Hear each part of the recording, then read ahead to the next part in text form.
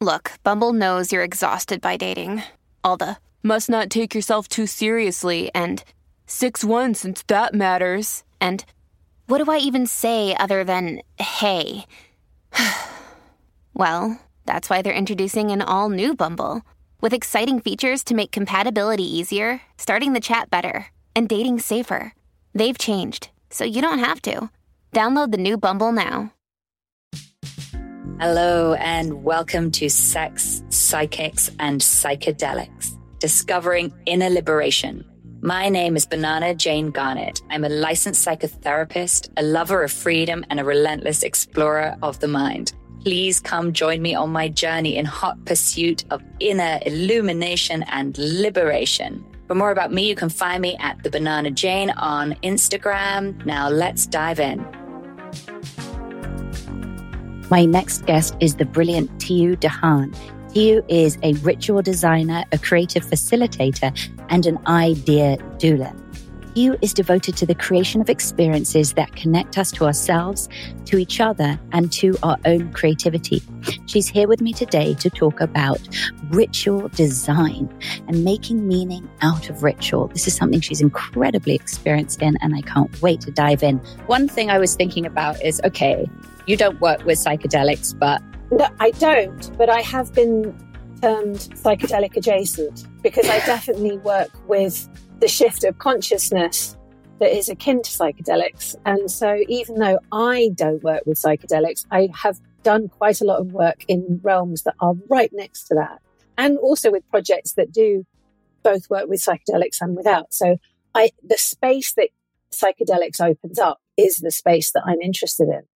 I certainly had a sense we were on a similar overall path. And yeah, to me, sex, psychics and psychedelics are all about kind of opening up boxes of consciousness and finding ways to transform thinking and feeling. And I know that you do that also in many ways. And one of these ways is ritual and ritual design, which is what I really want to dive into. But since we started talking about psychedelics, I know you have a really interesting kind of like psychedelic adjacent project that involves VR. Can you just tell us about that for a second? Absolutely. Yes, of course. So there is a very pleasingly named psychonaut and scientist whose name is Dr. David Glowacki. And as if by magic, his name led him in the direction of wacky light work. He is the founder of something called the IRL, or Intangible Realities Laboratory. He used to be a professor of chemistry at Bristol University. He brought me in just pre-pandemic to collaborate on this absolutely, truly extraordinary VR experience where everybody present becomes light bodies and plays with a scientifically accurate molecular structure. I have to stop you there. What's a light body for those people who might not know? Oh, literally imagine that instead of seeing my outline were made of light. So imagine a roughly humanoid shape, but made out of a cloud that is light. And then imagine that at the center of the chest, roughly speaking, in that amorphous blobby shape of light, there is a bright light like a little sun. And then imagine that where your hands are, there are bright lights about the size of ping pong balls. And you inhabit this virtual space where everybody in that arena all looks the same, and they might be sitting in different parts of the world. So it feels very much like you're actually sitting in circle with people because you can hear them and you can speak, and the voices give this oddly vivid sense of proximity, even though you're not there. So we could do it sitting in a circle. You go, I'm in LA, I'm in London, I'm in Seattle, I'm in Lisbon, I'm wherever, but you feel like you're right there with each other. And then in this experience, there's a guided meditation, which I helped to create and write and voice, where you're basically invited to explore the edge between science and spirituality, where scientific data proves that we have this energetic form. And yet spirituality also leads you towards that direction. And here is an experience made by a scientist where you get to actually see what you really look like. And then while you're in that zone, you get this molecular structure that appears that's utterly beautiful. That's like this sort of vividly alive string of, it's like, imagine seaweed that's made of light, and it's and it's moving, and you can grab it and hold it and move it around. And it takes you through the sequence of various different stages where everybody gets to play with the matter that life is made up of. And when we piloted it, we ran it a bunch of times in quick succession, and we got people who completed it to fill in a questionnaire afterwards. And one of the things in the questionnaire was a bunch of questions around the mystical aspect of the experience. And the questions which were used in that particular kind of data grab were taken from the psychedelic research that's being done at Imperial College in London, where they compare and contrast the mystical impact of various different psychedelic drugs. And then we rated our thing on the same scales. And it turns out we outperform LSD. Like by quite some measure. Oh, big claim. I know. And then so this paper was written about this, saying the title. Oh, by the way, I named this experience through a somewhat shamanic process. Actually, there's a process I use with my own work, but also other people's, where it's a meditation where you get to meet the spirit of a project and you get to ask it questions. And I did this meditation with a team. And during it, one of the questions is, what would you like me to call you? And this entity said, isness. And so I came out of the meditation and said, I think it wants to be called isness. And they went like, isness it is. So isness is what it's called, or that particular experience is what it's called. And a paper was written as a result of that whole thing about the comparable between VR and psychedelics. And that blew up. And now it's with this company called Anuma, and they're working with people who are near end of life. They're doing this really interesting pilot where they're working with people who can't be with their loved ones, but can be taken through a process of releasing and connecting. It's quite powerful stuff. Yeah, if you get access to a Quest 2 headset, I can meet you in there as a light blob, and we can play with molecules. It's fun. I would absolutely love to do that. And actually, this last piece you were talking about feels like a kind of tech version of mediumship, which is pretty interesting. So another alignment, right, between your work and mine. So very amazing stuff. And I have so much to ask you about, because you have so many interesting projects, I know, both on the go and historically. But let's hone in on ritual for a second. I think my first question is, what got you into ritual design? And I would like you to cast your mind back, meaning where were these first seeds planted around ritual in your psyche and the importance of it? I had a very mystical mother who was very good at making life itself a creative act, and who was a spiritual seeker. And so there was it wasn't called ritual, but it was, our lives were definitely peppered with moments of profundity and sacredness and pausing and appreciating. And she would do all sorts of things, including tell me I didn't have to go to school and let's just have an adventure instead. But lots of things that would kind of subvert. She loved blowing my mind. I remember her saying that to me once. She was like, I love nothing more than blowing your mind. That's so funny. I love that. I think my mum was the same, but she didn't admit it. But yeah, that's so beautiful. Give me an example of one of these moments where she would sort of pause and show you something amazing about life. Well, I mean, I remember one night she came into my bedroom, and it was probably after 10, and she said, you have to get out of bed. You have to see this. And she'd made us a midnight feast. And it was when Michael Jackson was receiving awards at the MTV Awards. And I remember watching, and my life changed. I fell in love with Michael Jackson, which obviously nowadays feels like a very weird thing to say. But she got the magic of him. And she was like, we stayed up basically all night watching this thing. And I then became a super fan and was allowed to skip school. And this is Michael Jackson-centric story. Was allowed to skip school and stand outside his hotel room when he came to London to unveil his statue at Madame Tussauds. Maybe not the best example. She would do things like, she gave me permission in my bedroom to write graffiti all over the walls. So I had complete permission to cover everything with complete freedom. And she would also do things like, she would just say, I think we need to go to feed the ducks today. I don't think you should be going to school. I think we should do something more interesting. And that would happen quite often. And everything kind of, even the details, she had a very sensitive sense of smell. So she would just sort of do things like make things that smelled nice just to waft them about the house. She'd have a saucepan of clementines and cloves, and she'd just walk around the house with it.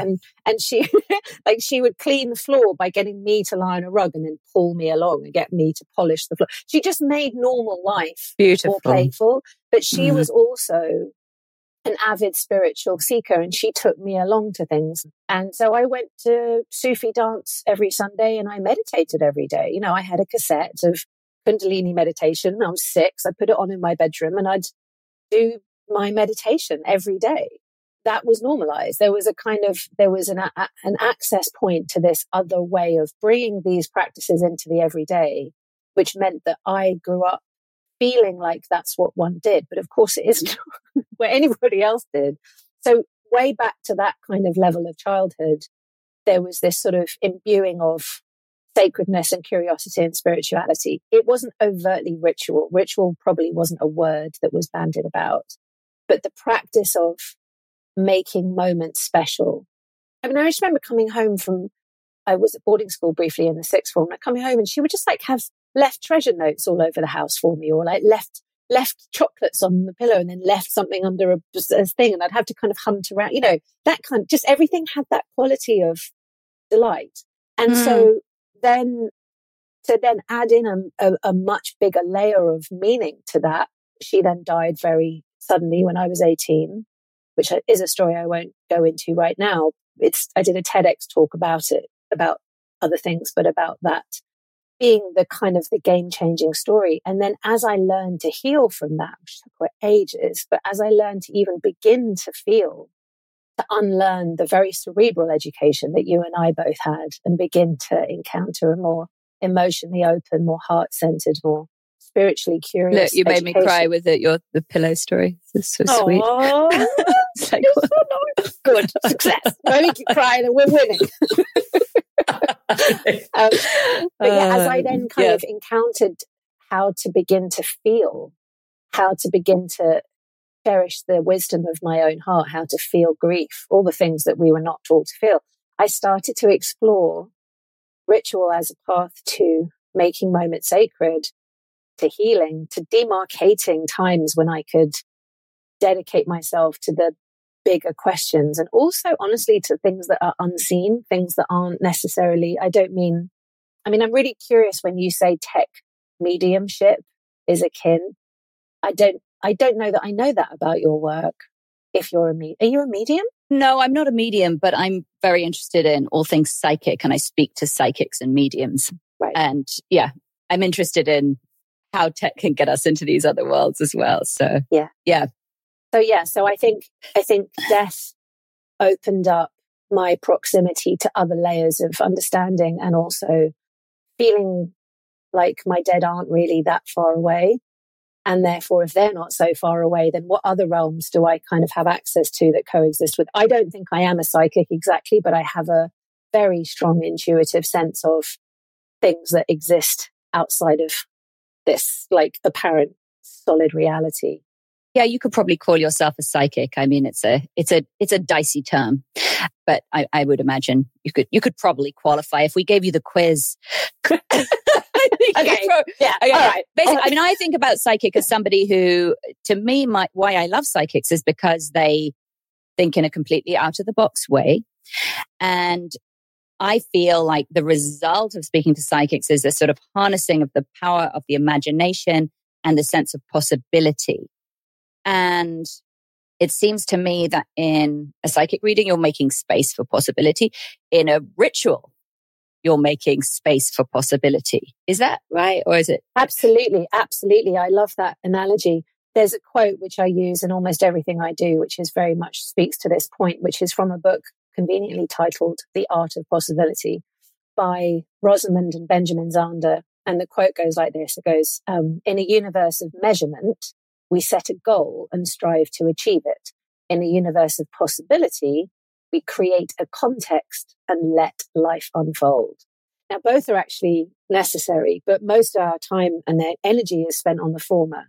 And a ritual is really the art of the context creation that allows life to unfold. So there's a metaphor I use, which if anybody has watched the TED Talk, it's repeated in there, but I'm just going to say it because it's helpful, which is, if you want to understand the way to see a ritual, it's a little bit like shifting your perspective of what creativity is from a painting or a book or a movie or a meal, and transferring that kind of content, like something that is really delineated and created by an artist, and understanding that it exists within a frame. So, for example, with a painting, you look on the wall and you can see that there's an edge around it that tells you that the wall has been painted by any old person and the painting has been painted by an artist. A book, the covers delineate it. A movie, the credits, everything has a kind of container around it. But for the painting analogy, so you imagine that you take the painting off the wall and you make the frame invisible, and the contents become not a visual only medium, but also sound, silence, tastes, scents, colors, words, music, intention, emotion. That's the key thing. Like what are the emotions that all of those things are going to be encouraged and felt as a result of filling it with this particular concoction of sensory elements? And then you give it a very clear beginning and an end. It doesn't trickle into every minute of the day. It has a distinct specialness, the context, if you like, but within it, you're letting life unfold. I mean, you might contain it and control it, but you're still making something that is going to have perhaps more emotion or intention. Some invisible amorphous things are going to be contained within that container. That's how I explain ritual. And that's what that quote, I love that quote because it's a little bit like having a child. I've never been pregnant, but I'm imagining that being pregnant is a similar thing. It's like you go, I'm not going to do anything. I'm just going to wait, but I'm going to take care of the container. I'm going to make sure that I'm eating right and being calm and doing whatever I can to allow the being inside to become itself. The same principle. Yes, you're a guardian of this space of possibility. It makes me think about your frame. You're putting a frame around something, a space of possibility. Some things obviously have their own innate frames, right? Like a pregnancy, you don't necessarily know when the end of the frame is, but and then some, I guess, with most rituals, I suppose we're making that. I know that you take umbrage with this idea of, like, oh, my coffee is, my morning coffee is a ritual. And you saying, no, that's a habit. It's not a ritual. Now, I have to get into this with you on a personal level because I need to talk about my morning coffee with you. So here's the thing. I would argue just don't take away my coffee, okay? Just don't, that is not even we're not even gonna think about that right now. So here's the thing. I knew this. I would never fight a woman over her coffee, I wouldn't expect. I would to the death. If you hear any defensiveness in this, that's just your imagination. That's your imagination, totally. So, okay, here's the thing.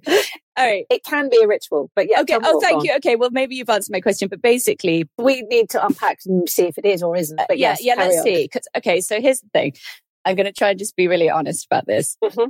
Aside from the fact, obviously, that I love my coffee and I make it a really creamy latte that sort of doubles as breakfast, it's sacred time for me because I make this coffee and I make sure I have time to do this before I get into like kid world, taking my kids to school or any other world. I get my coffee, I take it back to bed. But I love bed and I'm like, I'm going to allow myself to love bed. So I take my coffee and I sit in my bed and I open my curtains so I can see. Luckily, I have trees outside my window. So I can look at green, drink coffee and feel snugly in bed. And that is just something I really, really love. And it's sacred time. And I don't know what to say, except that I just don't feel comfortable just saying that it's a habit. Just don't. So I have a question for you. Yeah. As well as being snugly and looking out the window. Yeah. Are you doing, what else are you doing anything else? Are you on your phone? No. I mean, no. I would say, I would title it allowing. So it goes a bit deeper in the sense that I'm someone who always feels my default setting is to feel like I should be doing more and to feel a bit guilty about the spaces in life where I go more sort of passive. And so this is kind of this is a sort of deliberate allowing of that. It's like, no, we're going to make space for that because this is actually one of the things you really want to do. I think that qualifies as a ritual. Yes! Here's why.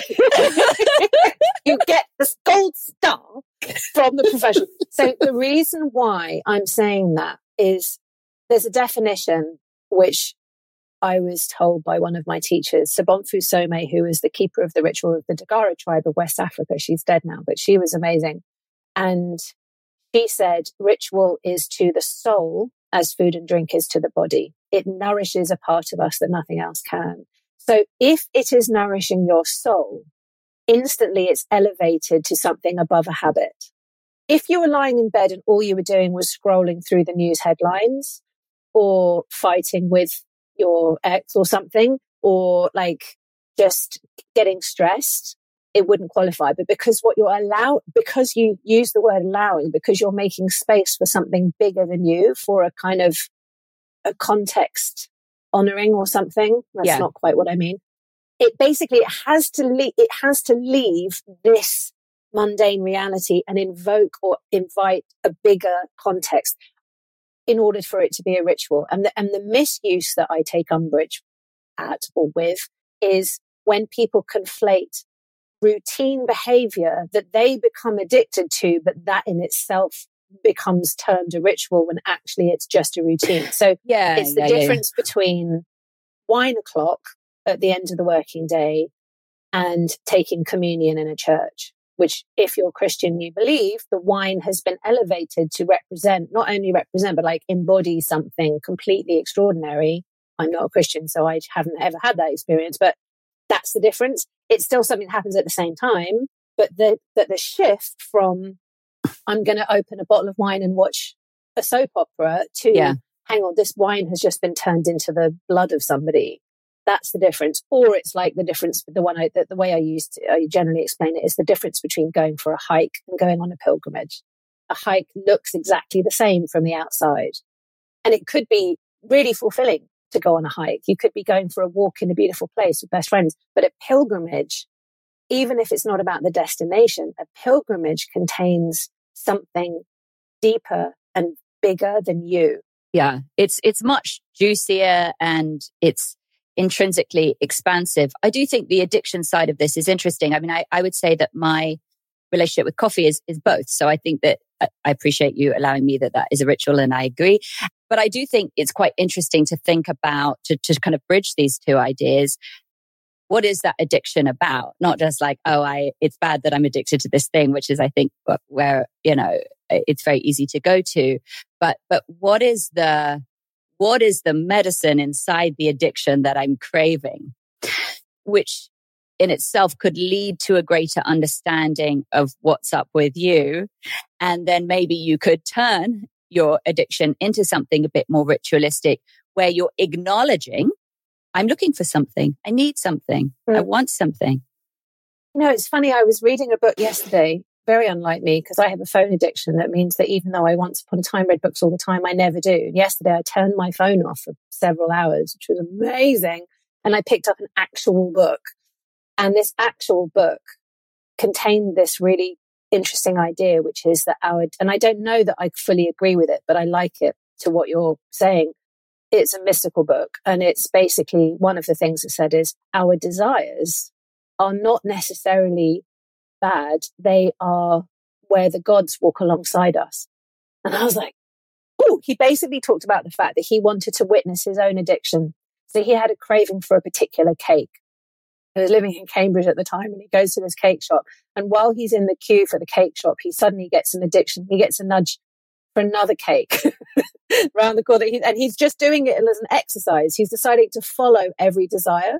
So he's going, okay, this apricot cake suddenly isn't cutting it. I now need to get on a train and go to London to go to this place to get this cake. And he does. Like, he follows. And while he's at the counter for the next one, a third cake This is a very intelligent man. I need to read this book. He's a very, very intelligent man. And he then turns it into this awakening that suddenly the desire for, by the third cake shop queue, the desire suddenly flips into this lesson about, I'd need to dig out the page to tell you exactly what the wording is, but he basically has this, he walks alongside deities, this character anyway, and he has this moment where he says, the deities are telling me that actually desire is where they appear.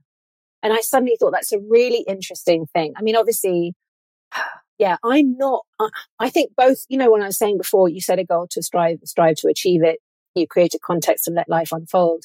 I'm not morally bound to simply sitting back and letting things happen. I quite like active, energetic, awakening desire and following it and pursuing it, even though I know that it's problematic to think that that's going to bring you peace or joy or something. But I've done quite a lot of both paths, spiritually speaking. I've done quite a lot of the kind of just sit back and be, and quite a lot of the kind of have massive adventures and see what comes. And I like both. And I just felt like that addiction maybe is a housing around something that has a positive intent, which is aliveness or connection or desire flowing through you towards something that may not be entirely bad. I don't know. I agree. I mean, I feel like the sacred is inside. It's sort of like endemic to desire, and desire is problematic. I mean, it's tricky. Duh. It's like, yeah. Look around. Yeah, it's tricky. It's tricky. Exactly. It's you could say it's a sacred navigation. And I mean, I think, but it's not wrong to feel desire. And I feel like that's often when you come from a spiritual background, which I do. The asceticism of it. Yeah. Yeah. Yeah. I had a boyfriend years ago when I was doing quite a lot of quite hardcore personal development in a particularly kind of active way. He was going into full asceticism, and we didn't really understand. We did kind of both like each other's approach, but it was so different. And I remember we lived together, and I was going off doing impossible things, like literally like going on courses where you had to do something impossible in 24 hours, and you had to pick something that was so outside the realm of possibility. You had to and in the meantime, we had a book by the loo in the bathroom that was just called "Who Cares" by his gurus. And he was like, and it was such an interesting juxtaposition. And I was like, I get it. I understand that there's a high truth in releasing all attachment, but we're human. And in this skin suit, I like being human. It's definitely not what you want in a boyfriend. It's reminding me of actually a boyfriend from Oxford. I know you probably know him, but I'm not going to mention his name. Super hot guy. I was so stoked to have this boyfriend. Halfway through our relationship, he gets really into Chinese medicine. He's like, I'm expending too much chi on you. I need to dial back. We should stop having so much sex. I was like, are you kidding me? I was like, you could stop having, I mean, you don't have to have so many orgasms. What about me? I can. I'm fine. I'm not interested in all that stuff. Oh my God. So funny. So annoying. So I want to get kind of closer to some of these rituals because they're so beautiful. A personal ritual. Can you give us an example of a personal ritual that you're working on now or that's been important to you? Sure. So I'll tell you one I'm in early stages of working with, and I haven't yet figured it out fully. But so I'm now the age my mother was when she died, which is 49, which is quite weird. And I haven't had children. And I had my eggs frozen 10 years ago. And I never thought I'd still be single 10 years later. So I'm at this weird choice point where technically I could still have children, but I don't have a partner. And I don't want to be a single mother. And I don't know that I want to be a mother at all, but I haven't done anything about it because I've had these frozen eggs to kind of wedge open the door. And I turn 50 next year. And when I turn 50, it'll be the first time that I'm older than my mother ever was. And so I am working I realize this is grief, like quite big grief for me to somehow let go of the path that I thought I wanted to go down or that I would go down, and it just somehow hasn't happened. And so I'm working with somebody else because it's too big for me to hold emotionally. This absolutely wonderful woman who you should speak to, actually, Isla McLeod. She's a witch. Yes, I mean, I've heard of her. Yeah. She's so wonderful. She's so wonderful. She's much more kind of, if I kind of wear a white shirt and live in a city and go and work with CEOs, she kind of disappears into the wilderness and bleeds onto the earth. I mean, I don't know that she literally bleeds onto the earth. That's unfair, but she's more like, she's moon and I'm sun, but we're part of the same work thing. So she and I are working together.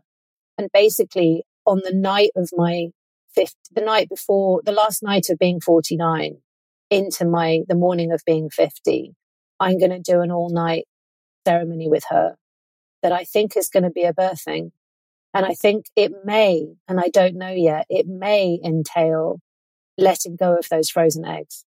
And I don't know yet if I'm going to do that, because that instantly is quite painful for me, because it instantly feels like a shutting down of something. But while they're there, there's something leaking.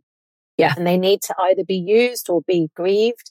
So I need help with that. So this is something which there's a lot of women who haven't had kids and who are going through a sort of awakening, going, there's a lot of really good things about not having had kids, but there's also this painful path of missing that whole piece. So that's something which I'm working on. So that's a very personal one, like the grief of not being a mother, unless I suddenly become a mother in the next 6 months, which I guess is possible, but it would or maybe there's a redefinition of what mother means. I mean, you're really tackling that archetype there in a major and multidimensional way. And thank you so much for sharing that personal story. And it's beautiful to hear this ritual kind of in its gestation phases. I know we're going to go on and talk to ones that have been, kind of completed and delivered and actualized. And this is a great kind of window into, and for anyone listening, there are so many kind of internal thresholds that we kind of carry that we could either shy away from or we could actually walk through. And nobody else knows our inner landscape the way that we do. And I love the idea of being kind of really empowering ourselves to honor our inner landscape and to honor these places where we might be leaking possibility. The idea of freezing eggs is so wonderful in the sense, of course, of being able to harness yourself with that possibility, provide yourself with that possibility. But at the same time, the hanging on to a possibility could also be a leaking, draining of energy. So to be able to set ourselves up for success by saying there's going to be this ritual, and I love what you're doing is this sort of intentionality. Yes, you can have a feeling that there's something powerful on the other side, but you can also say that, and that makes it even stronger. There will be something on the other side of this ritual. I will be coming out in a different space. I will be evolving. And this is something we can all do. We can all set ourselves up for these kinds of successes. I mean, it's very, very cool if you think about it. And I know you do think about it. So yeah, I really appreciate that too. And tell me about something else, another kind of ritual that you've done for someone else that has helped them kind of transition in some one way. But yes, just to come, every word of what you just said, we have these thresholds and we all have them. And there's not usually an external structure that allows you to fully make them your own and to shift from one to the other. And that's what I do. I do it for myself and I do it for others. And I hopefully inspire people to come up with their own, because once you realize that you need it and that it's possible, then you can do your own thing, or I can help. But, there are ways of, we basically need more transitions to be honored than we actually have space for in our days and in our lives. And in the external, say, religious structures that we might use to find peace or emotional intelligence or whatever, they are dictated by the nature of the religion as opposed to being bespoke. And so it's the bespoke thing. So yeah, so I'll give you an example or two. Some friends of mine in New York, couple and their baby, and I was there when their baby was 6 months old. He's now 7 years old or something, so it was a while ago.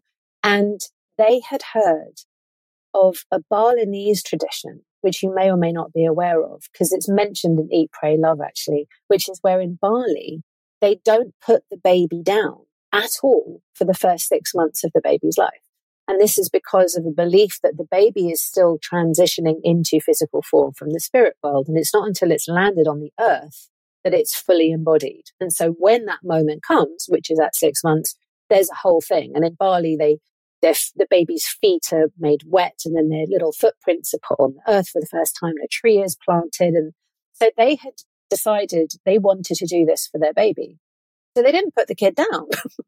At least They didn't put him on the earth. They put him on the apartment floor and he could crawl around and stuff, but he never touched earth. And they were going to go to Bali to do this. And I'm like, guys, you're New Yorkers. You should do something in New York, shouldn't you? Like, he should land here. He's truly a New Yorker. So they're like, oh yeah, okay. I was like, I'm a ritual designer. We can work with what we've got. So as it happened, there was a bench, which was a memorial bench for the brother of the mum of this kid. So my friend's brother had died many years earlier, and they had a memorial bench in Central Park. And so that was to be the location. You can't do too much that's naughty in Central Park. Like, you can't plant trees and stuff. Do stuff, but we had to say, I mean, I bet a lot of naughty things have been done in Central Park. Yeah, we're not planting a tree or like the real naughty stuff. The like real naughty, being an eco warrior. Yeah. But yeah, so what we did was, they had crystals from their wedding, and so they bought this crystal and they made a circle on the grass behind the bench. And then I can't remember all the details now, but basically we had invited the grandparents to send wishes for his life, which had been then written out by hand, and we'd written them on luggage tags and then tied them to a balloon. And they'd brought this little glass sort of container to scoop up some of the earth. And they'd brought a bell that belonged to his grandmother who was dead. And we brought glitter with us. And basically we did I wrote this thing, which was about welcoming him to planet Earth for his adventures. This baby is 6 months old. He can't speak yet. He doesn't understand what I'm saying. He understood every single word. I was like, I looked at him and I was like, okay, welcome. Like, we are ready. And he was like, okay, because you speak baby, basically. Is this what it is? I speak Jedi, and he's a Jedi. He's still, so like, he was like, okay. Let's do this. Ready, Yeah. He didn't say okay. And we had this moment. I was like, you're going to have adventures. You're really loved. You've got all of these people. This is the time. Right now, this is the time when you're going to go from up here, you're going to land right here. So he then, I can't remember the words, but it was a kind of welcome, your adventure on Earth is about to begin. Beautiful. He took his little shoes and socks off and put his feet on the earth. And he was a bit like, whoop. And then we put glitter on the ground so that his first little footprints were on a sparkly path. And then his mum and dad took their shoes and socks off too. And then we gave him the balloon, which had all of the good wishes on it. And he held on to it for ages. And then eventually he let it go. And then we all drank apple juice. And then we scooped up some of the sparkly earth in a little thing so he could keep it. That's an example. That's an example of something very naughty that happened in Central Park. Very, very naughty. Don't tell anyone. Seriously, I love that. And I feel like we all could use that ritual. I wonder if we could do it retroactively to the inner baby in each of us. Yeah. To really being welcome to land here. Mm-hmm, because so many of us don't. I mean, that's a very good point. Yeah. I mean, really being welcomed is that's a really interesting thought across the board, isn't it?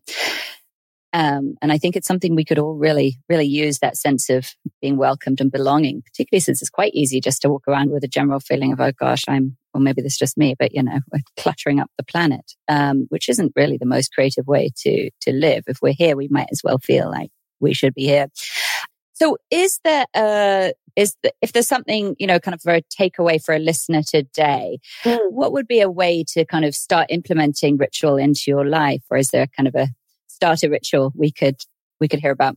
So rituals often are to help bring points of transition in the day or in the life or in the year or in big or small ways into sharpness, into aliveness. So the first thing to do is perhaps to figure out one point of transition that you could play with as a canvas. So that could be, for example, how you go from sleeping to waking. It could be how you go from from work to not work. It could be how you cleanse yourself in the shower or in the bath. It could be how you eat your food. It could be how you prepare. So like little daily rituals are really powerful because they kind of anchor a certain moment of, it's like, there's that pause at the end of the in breath before it becomes the out breath. And there's the pause at the end of the out breath before it comes. It's like the and now. And it's like to extrapolate out from there. So to find a pivot point and make that a moment where you get to turn it into something more creative. That's one option. So you could have, you can use the principle of a time limit. So you design the frame. So you go, why does this need ritualizing, first of all? So what is it about this that is lacking intentionality or meaning or depth or richness? And if so, what would it then, how would it change? How would it benefit it to bring in a bit more meaning? So, for example, your daily shower. This isn't such a great, I can give you a richer example actually, but we'll run with that. So your shower, there's a ritual which I didn't make up. So Bonfu Some, who is the one I mentioned before, the keeper of the ritual of the Dagara tribe, gave me a very distilled version of a grief ritual, which is if you have any emotions that you're carrying, which we all do, but if grief in particular is one, take a bowl of salt water into your shower.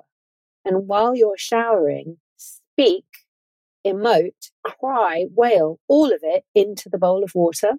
Just let it be for 5 minutes, 10 minutes. And then when you're done, pour the water away.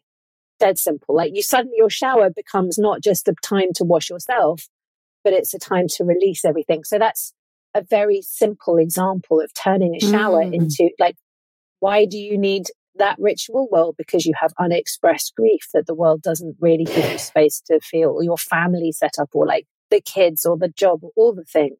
And I love the bowl as well. I mean, because you could just say, oh, I'm just going to like wash off my grief right now in the shower. I mean, which is a start, but the bowl again as a sort of image of containment seems really helpful. It makes me think of, the containment of the therapy session, or the containment of the beginning and the end of a ritual. As you were talking, I was also thinking about my past marriage and how we would have trouble with transitions, particularly, like coming back from work, sort of re-entry into our life as a couple. And I remember learning the best thing we ever learned in couples therapy was basically give each other a hug on re-entry. And the hug, it was so helpful. It didn't keep the marriage together, but it gave us some better times. That the hug was supposed to be long enough that you could sort of co-regulate nervous systems and let some of that stress drop away. So it was a very succinct, small ritual, but it was super helpful. I love that. That's beautiful. And it is, and that is so that meets the ritual box thing, which is you're invoking something bigger. You're invoking the marriage. You're invoking the love. You're invoking the commitment in a micro action that then allows it to be kind of nailed in a way that is, I love that. That's beautiful. So micro rituals are really helpful to make it less overwhelming. I'm going to give you one that's a bit more elaborate. So this is not one I made up. This is one I experienced as a participant, but I've been doing it ever since. This is called the Dinner for the Dead, and it is brilliant, and I highly recommend it. So basically, either on Halloween or the 1st of November, in many different cultures, that's when they believe that the veils between the worlds of the living and the dead are at their thinnest.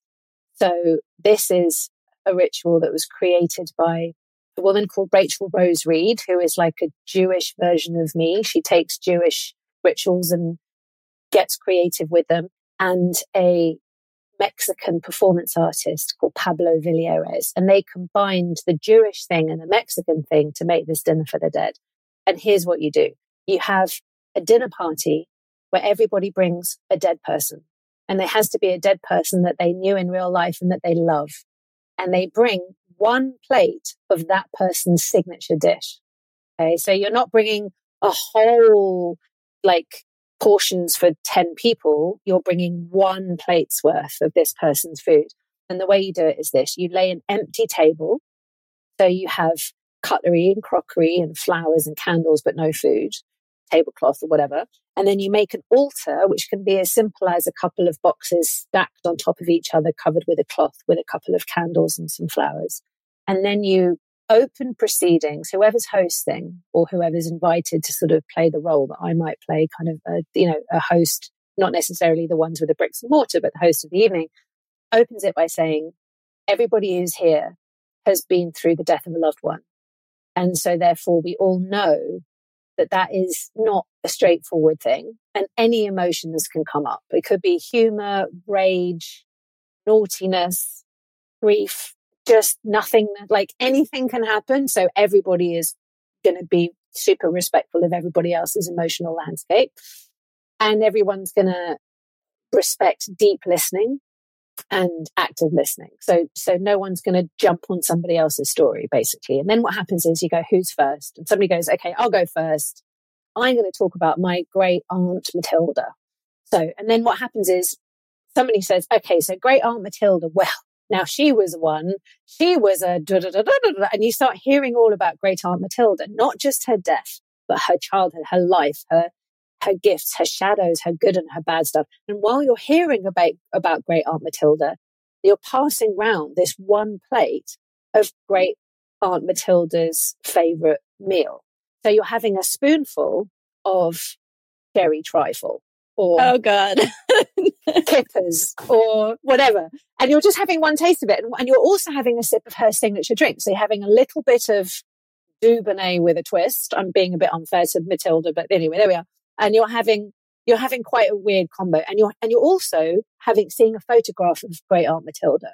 Don't have a photograph, you do a drawing of them or a painting. So you're hearing her life, you're eating her food, you're drinking her drink. You can ask questions about great aunt Matilda, but you can't jump in and go, hang on, my great aunt Madeline went to that school. That's not okay. You're staying with one person's story. It's Matilda's time, yes. Matilda's time until it's done. And there's no time limit. So usually it's about between 20 and 40 minutes, depends on the thing, but it could be 5, it could be an hour. But you let them speak for as long as they need to. You let them say whatever they need to. When they're done, and you've eaten your trifle and you've had your sherry, you take the photograph, the person takes the photograph of great aunt Matilda, puts it on the altar, lights a candle, everyone raises a toast, cleans your plate, right? Okay, who's next? And you go, okay, well. And then you have a completely different person and you have a very peculiar meal.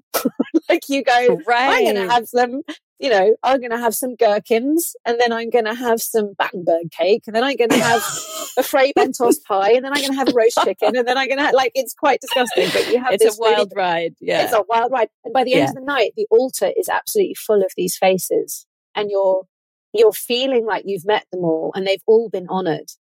And when I've done it with people who don't know each other.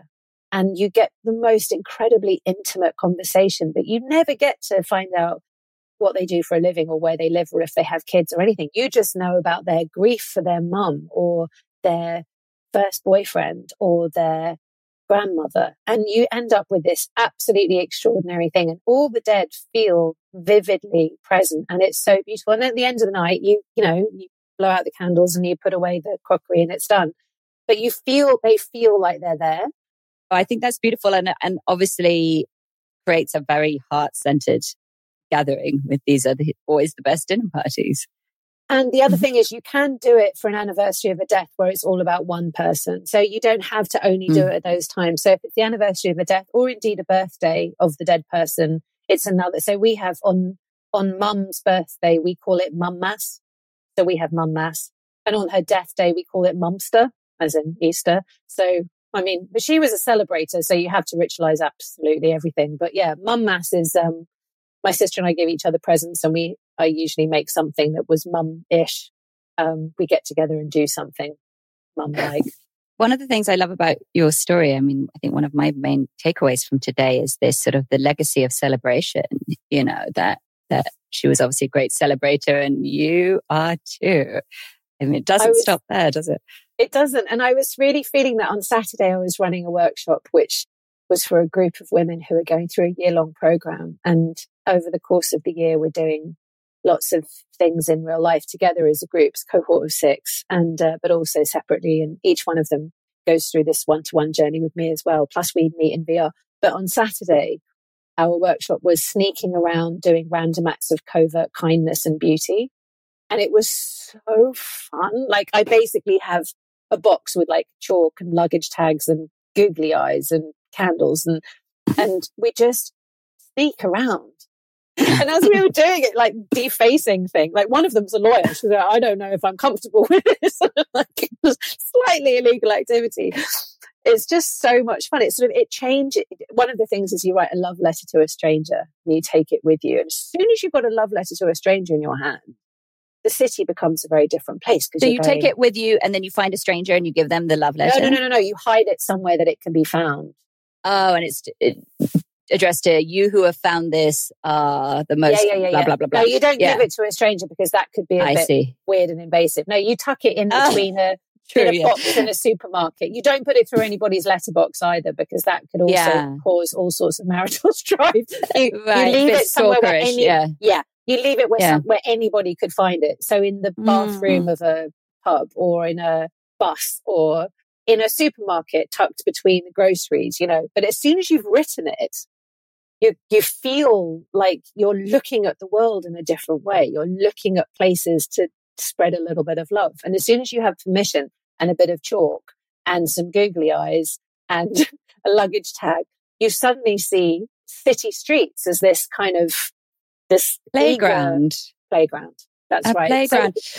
So, Is that what this? So it's called The Path. You're taking these 6 women through a year-long adventure. Is it switching on the child eyes? That's just one piece. That's one day of 7 days. It's 7 days over the course of the year, plus one residential weekend. Plus they each get an individuated 12-hour journey with me over the course of the time. And we have quite a lot of peer coaching and stuff in between and seasonal check-ins and various other things. It's generally what I'm finding, and this is a self-selecting group, it's women who are at some kind of transition point in their lives. And they are all in this cohort extraordinary examples of bridging the worlds of quite alternative spirituality and fully hardcore professional jobs. So like people who are senior professionals, like, a senior lawyer in a merchant bank, a pediatric plastic surgeon, a executive coach, a sort of business innovation lead for a big organization. But all of them independently were like, I'm a shaman, or like, I've done loads of tantra, or like, I'm going to be a 5 rhythms teacher. So they're all doing this thing where in their jobs, they're having to be in this very pressured masculine environment. Mm-hmm. And in their heart and their soul, they're longing for sisterhood and creativity and nourishment and expansion. And so it's those people who are both, but at quite a high level. They're not beginners in either side. So I can run with them and do quite intense, crazy shit with them.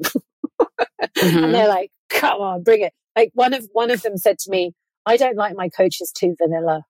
You're about right for me. I'm like, thanks. Like I don't get them to do traditional stuff. I don't get them just to kind of work with their own existing map. I will get them to have experiences that will shift them in some way, like sneaking around the streets of London, reverse pickpocketing strangers with love notes. Well, yeah, I mean, you're switching on major possibility there. And also joy is very empowering. And I think that, yes, that's a really beautiful force for transformation that hopefully can be brought back into these very kind of masculine workplaces. But that's the thing, like they're breaking apart a little bit, the masculine places. And what they need is I know I'm being a little binary here, but they need the kind of things that go with the empowered feminine, which include deep listening, empathetic expression, collaboration, innovative threading together of different ways of being, systemic understanding, long-term vision, sisterhood, soulful, emotional intelligence, vulnerability, honesty, like all of those things. Amen. Yes. Desperately needed by late stage capitalism. Well, that's right. So some of this is just sort of, it's the evocation of these qualities and these experiences and the validation, right? And the resourcing. It's the resourcing. I think so much of this is about sort of this energetic stripping down of what we're calling the feminine. We could call the playful, the otherized, whatever we want to call it. And it needs to be reduced and rejoiced. And I'm so happy that you're doing this work, to you. I mean, it's very, very after my own heart. And wow. Okay, so let's end. I know we've gone over time. I'm sorry to keep you so long. Couldn't resist. Just tell me, your hope for the future of this work. Oh, okay. I'm suddenly, even this summer, something has shifted in that there is a field now where this work is becoming more prevalent. I'm no longer the only person doing this. And I feel like increasingly sacred experience itself is becoming recognized as something which we need outside of the usual parameters of say, religion. And I think the reclaiming of wonder, the reclaiming of the sacred, the reclaiming of heart, intelligence, as well as head, is bound up in this other approach to being alive. And my hope is being borne out by suddenly finding myself. I mean, since I saw you, I was at something called the College of Extraordinary Experiences, which is this absolutely bonkers, brilliant 5-day experience in a 13th century castle in Poland. And I was a professor, and I got everybody to design their own funeral.